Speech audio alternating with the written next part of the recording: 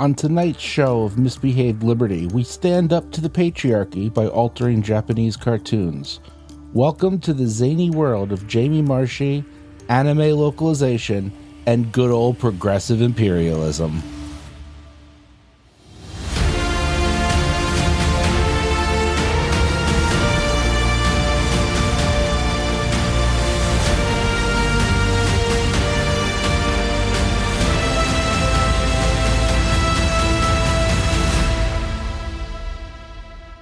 Good evening, good morning, wherever you may be and whatever you may be doing. Thank you for joining me. Today we're going to be talking about localization. Localization now is the process of translating and adapting a foreign IP for a domestic audience. More than just a literal translation, though, localization needs to maintain the tone, characterizations, and emotions of the original work while making it relatable for a new audience. And don't even get me started on what it's like to switch idioms from one language to another. While all this sounds straightforward enough, but it's 2024, and as we all know, nothing is ever this easy. Not with the alphabet soup crowd screaming about their preferred pronouns out in the hallway. The concerns with localization is where does interpretation end and alteration begin? It's absurd that we have to even have this conversation, but we live in a world where those who wish they could create feel the need to change the words, themes, and characterizations of those who do create in order to force all media to fit the progressive narrative. Now you know exactly who I'm talking about. White, liberal, handful of zannies in the purse, and a battalion of empty wine bottles set up on the counter. Our girl boss hero is going to save the world, one brunch conversation about inclusion and representation at a time, because nothing screams inclusion like Crabs Benedict and bottomless mimosas. Now that's the cue for our hero's grand entrance tonight. Welcome to Jamie Marchi. Her likes include standing up to the patriarchy, calling critics misogynist Nazis, and progressive imperialism. After all, someone has to protect delicate domestic audiences from problematic Japanese authors. For those who don't know, Jamie Marchi is an American voice actress, ADR director, and scriptwriter. She holds a Bachelor of Arts in Theater from the University of Tennessee, and one has to assume that's where she first encountered the philosophies swirling around textual interpretation, literary criticism, and specifically for our discussion, cultural Marxism. I can already feel the eye rolls from here. I can almost hear the angry keyboard warriors dashing to the comment section, fingers crashing violently onto abused keyboards, raining down a veritable monsoon of misspelled, poorly capitalized diatribes, incensed refutations of my use of cultural Marxism. It doesn't exist, they exclaim with all the righteous indignation their BA in gender studies and casual perusal of the New York Times opinion page allows for. To be sure, the American right has made something of a bugbear out of cultural Marxism. They use it as a generic catch-all phrase for ideologies, political movements, and philosophies spanning the leftist spectrum, from third-wave feminism, political correctness, and identity politics, all the way over to fetishism, materialism, and white privilege. The list of what is shoved under the cultural Marxism umbrella seems to grow exponentially, expanding with practically every news cycle. This creates so much noise around the term it becomes difficult to nail down a specific meaning. And with no specific meaning, it is that much more difficult to articulate what it is and why it matters. Cultural Marxism has its origins in literary theory and can be inadequately, but functionally for our discussion, summed up as the relationship of culture to class, power, and race. Often that relationship plays out as adversarial. The theory itself is just an analytical tool, but the application of the theory is what most concerns us. Cultural Marxism, as applied by your average leftist, seeks to recast all of society into an us versus them mentality. They seek to tear down, discredit, alter, or otherwise change society through casting it as those with power versus those without. If you have any sort of success, you're privileged and part of the system of oppression, while if you are unable to succeed, you're being kept down by a system that discredits your undoubtedly important contributions because of race, gender, sexual orientation, etc., and so forth and so on. The list, folks, the list never ends. We know, we're well aware that that list never ends. It seems every day something else is added to the list of oppressed peoples. Instead of striving for excellence, we're being conditioned as a society to settle for mediocrity. You're in the middle class? Well, good for you. But that's only because you oppress the working class. You're wealthy? Congratulations. But that's only because you're a racist white male capitalist pig. I mean, did you think it was for any other reason? You're working class? Oh, well, I'm sorry, but that's not your fault. You deserve more for just being you. You deserve what others have worked for because that's equitable justice right there. You're a victim of the system. The fact you have no marketable skills or talents is immaterial to your victimhood. It's not your fault. It's the white colonial patriarchal power structure that's keeping you down. But what does a discussion or what does a broad definition of cultural Marxism have to do with Japanese manga and anime localization? Well, nothing happens in a vacuum. And the fight over translation and localization has been going on for years and is garnering attention now because of a perfect storm between YouTube creators, the purposeful distortions made by some localizers, the rise and use of AI in translating manga, the growing audience that Japanese manga and anime reaches, and, of course, the revenue that's being generated by it. Manga and anime has been growing year over year in popularity with American audiences. Now, I don't know if any of you out there read comics or not, but if you've seen what's been going on with American comics lately, specifically Marvel and DC, it's not hard to see why manga and anime have been growing in popularity. Far from race-swapping characters, far from shoehorning in girl bosses and gender fluid this and binary that, the Japanese manga and anime are very different stories told in a much different way than we're used to with traditional American comics. Now, it was only 15 or 20 years ago where the majority of anime available in the United States was subbed instead of dubbed. Subbed is when the subtitles are on the movie that you're watching and the language spoken is still the original language. Whereas dubs are when the language itself has been changed and an entire cast of voice actors has been brought in to reshoot the sound for the movie. But by dubbing the dialogue, anime reaches a much wider audience. I mean, how many people out there have thought about watching a foreign movie that they might have seen on Netflix, but stopped when they realized that they would have had to sit there and read the subtitles for the entire 2.5-hour movie? I know I've done that plenty of times.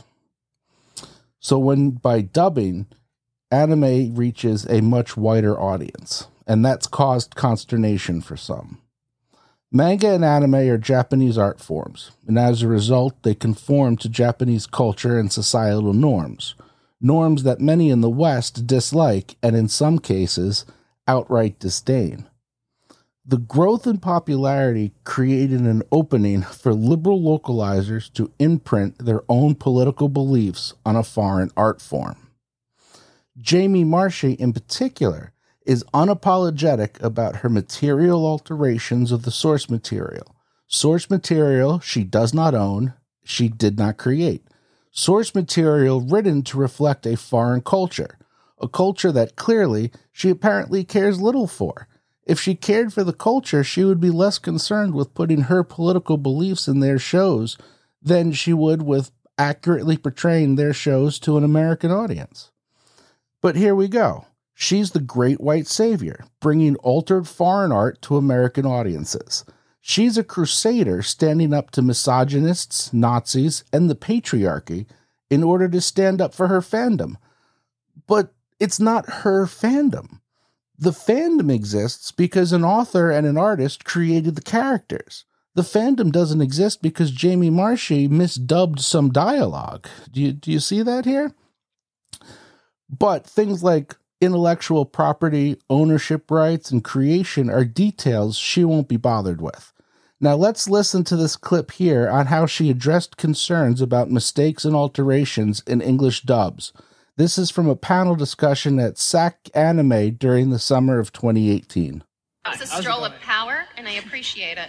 Well, I'm kind of scared to ask this question now because I don't want to bring down the room. So okay. This is more directed at Jamie, but all of you can answer. Go, Jamie, go. I'm excited about it. I'm ready to bring down the room. Let's do it. We need a spotlight. So Funimation has come under, let's call it, criticism for how they choose to adapt their scripts for like a couple unnecessary of shows. hate. Yeah, got it. Yeah, and a lot of that I feel is directed at you unfairly. Thank you. So how would you like to respond to that kind of criticism? To the criticism, like, I have a vagina, deal with it. That's Jamie speaking now. Like, it's honestly, that's the truth. I am a woman. I am a funny woman. We are all talented, funny, powerful women. We are out here. It's going to happen. Deal with it. I'm sorry you're not getting laid. It's not about you. Move on. I'm not sure what any of that has to do with the question that was asked, but we deflect. That's you know. But thank you. Anybody else have anything to add? I think you nailed it. Okay, great. Of course they do. Thank you for allowing me to say that. She does? Yes. Hello. You get a lot of hate online? Oh my God, it's ridiculous. I'm sorry, I but didn't also, hear the question, like, and she just told me that happened. oh yeah, we'll talk about it later. But here's my feeling: anytime I make, like, if I'm making misogynists and Nazis angry, then I'm doing all right. Because we don't, I mean, honestly, we don't want them associated with our fandom. It's not her They are fandom. not representative of us, and they will stand out and try to own this fandom. And I'm like, you don't realize these are amazing people with lots of backgrounds and lots of different cultures and just an amazing array of strength and power within them. And you do not represent the people I know. So just, I feel strongly about it. Now, there's a lot that can be said about that little clip there, but first, I really want to look at the fandom issue. It's not her fandom. That she keeps saying our fandom, my fandom, the fandom, the fandom. The fandom is a result of the work put in by the authors and artists, the Japanese authors and artists. It's their fandom because it's their works. It's not your fandom. And what you're doing is you're misrepresenting their works to their own fans. But there you have it. That's her in her own words. That's what she thinks about criticism and critics. That's what she feels is important.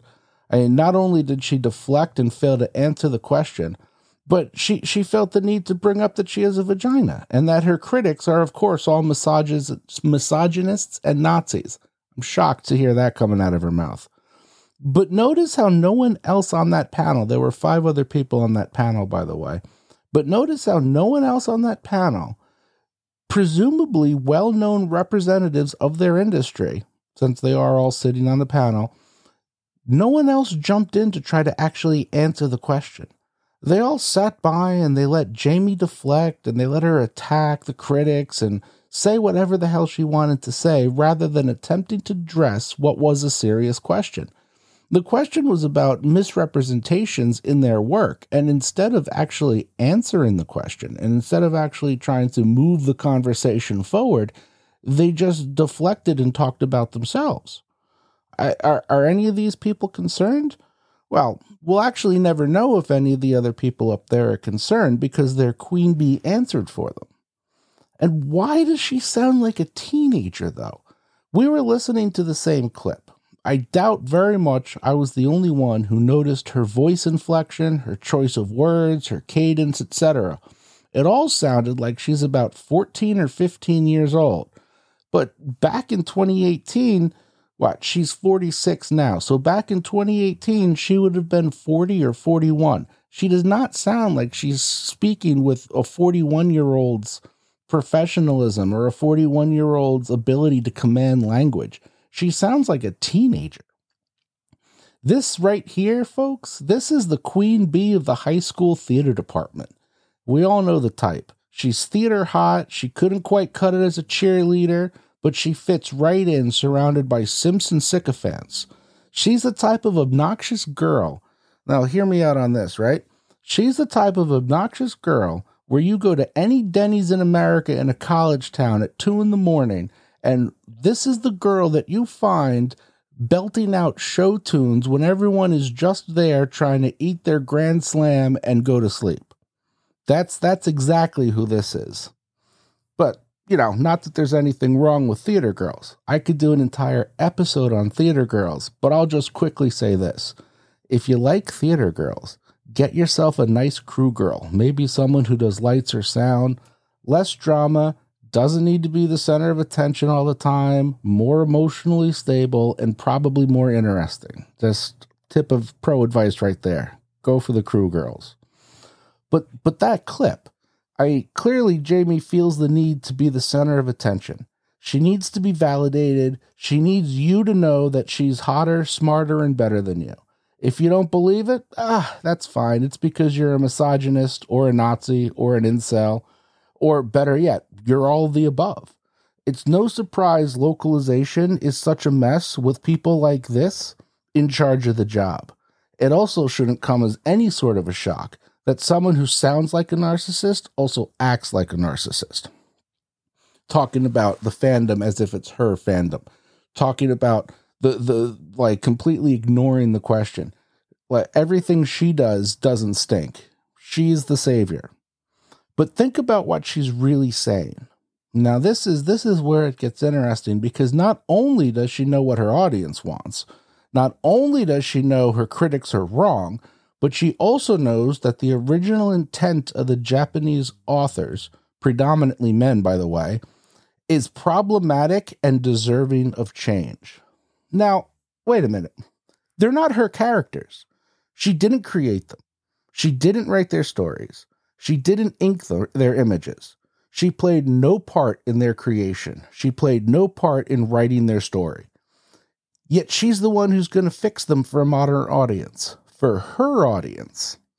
She has a role to play, apparently. She's going to correct foreign art. She's going to make it conform to her worldview. She doesn't care that she doesn't own it. I mean, after all, ownership. What is ownership other than the patriarchal means of keeping women, minorities, indigenous people, and anyone who isn't cis-normative oppressed? The inconvenient fact that the characters in media in question are created by Japanese authors and artists is no inconvenience at all. She just completely disregards it from the outset. These characters, these stories, no. It's not their fandom, it's my fandom. It's not their audience, it's my audience. These liberal localizers don't respect the source material. They never have. It's a job, but not one they have to do well or correctly. Rather, it's an opportunity to change what they believe is problematic, not what they see to be correct. When Jamie inserts her own beliefs into a work she's localizing, she is acting as a censor. She's altering the original work to reflect what she wants society to be. She's showing her audience a vision for the future where censors alter artistic works to reflect policy. Preferably, from her perspective, her policy. This is why we should all be concerned with localizers altering the original works. Jamie's attacking the very concept of free expression and free speech, and she's doing it from a position of assumed authority. She's quick to attack her critics, though. There's not a question she can't deflect, a straw man she can't draw. I hope we aren't too far off from the day when AI replaces these people. Because, let me tell you, there's already some publishers in Japan that have been moving towards AI, using in-house localizers and translators to look over the work that the AI has done. Predominantly, it's been done with manga so far, with simultaneous publications in English and Japanese. But we'll see if it moves over to anime. Hopefully it does. Now, the right to property, because all of this, everything with the localizers, everything with what Jamie does and changing people's work and everything else, this all links back to this. This is why it matters. The right to property is the primordial right from which all other rights are derived. A basic, fundamental right to our own thoughts and words.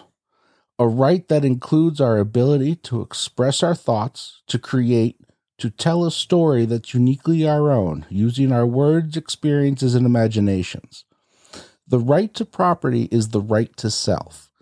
Every other right that exists comes from a primordial right to the self, a right to property in terms of your own body, your own thoughts, your own speech. These localizers, through their actions in altering someone else's work, are assaulting an individual's right to property. Now, you're never going to hear them talk about it in these terms. No, they're correcting past mistakes. They're updating the work for a modern audience. They're making the work more inclusive, more reflective of modern times. But never do they say what they're actually doing. They're violating someone else's intellectual property rights. They're demonstrating their utter disdain for the creators who invented the stories they profess to love. But it's not about the stories. Same as it isn't about anime localization or manga translation or race-swapping characters from classical literature. These are all symptoms we're seeing here. These are all symptoms of the same disease, and like any disease, you have to identify the symptoms before you can start treating the patient.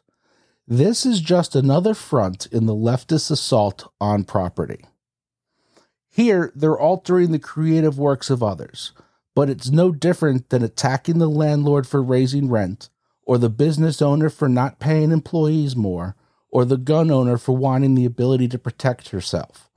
They are all Marxist assaults on private property. The assault on private property is a necessary step in remaking the world. Society at large needs to be convinced that ownership is a societal negative and collectivism is a societal positive. The mantra you oft hear repeated is no one does it alone. A flashy soundbite for sure, but look at what it really says. It's an assault on property, and an assault on property is an assault on the most basic and primordial of human rights, a right to the self. They're coming for your thoughts, as sure as they already come for your entertainment. It's time that people drew a line and yielded no more ground to people like this. It's time to stand up against these constant, never-ending assaults on our rights, because that is exactly what this is. Now, I hope you enjoyed today's show, and I look forward to our next show where we'll be discussing fundamental rights. I'll be going on vacation for a week, so look for me during the first week of February. Until then, stay ungovernable and misbehave.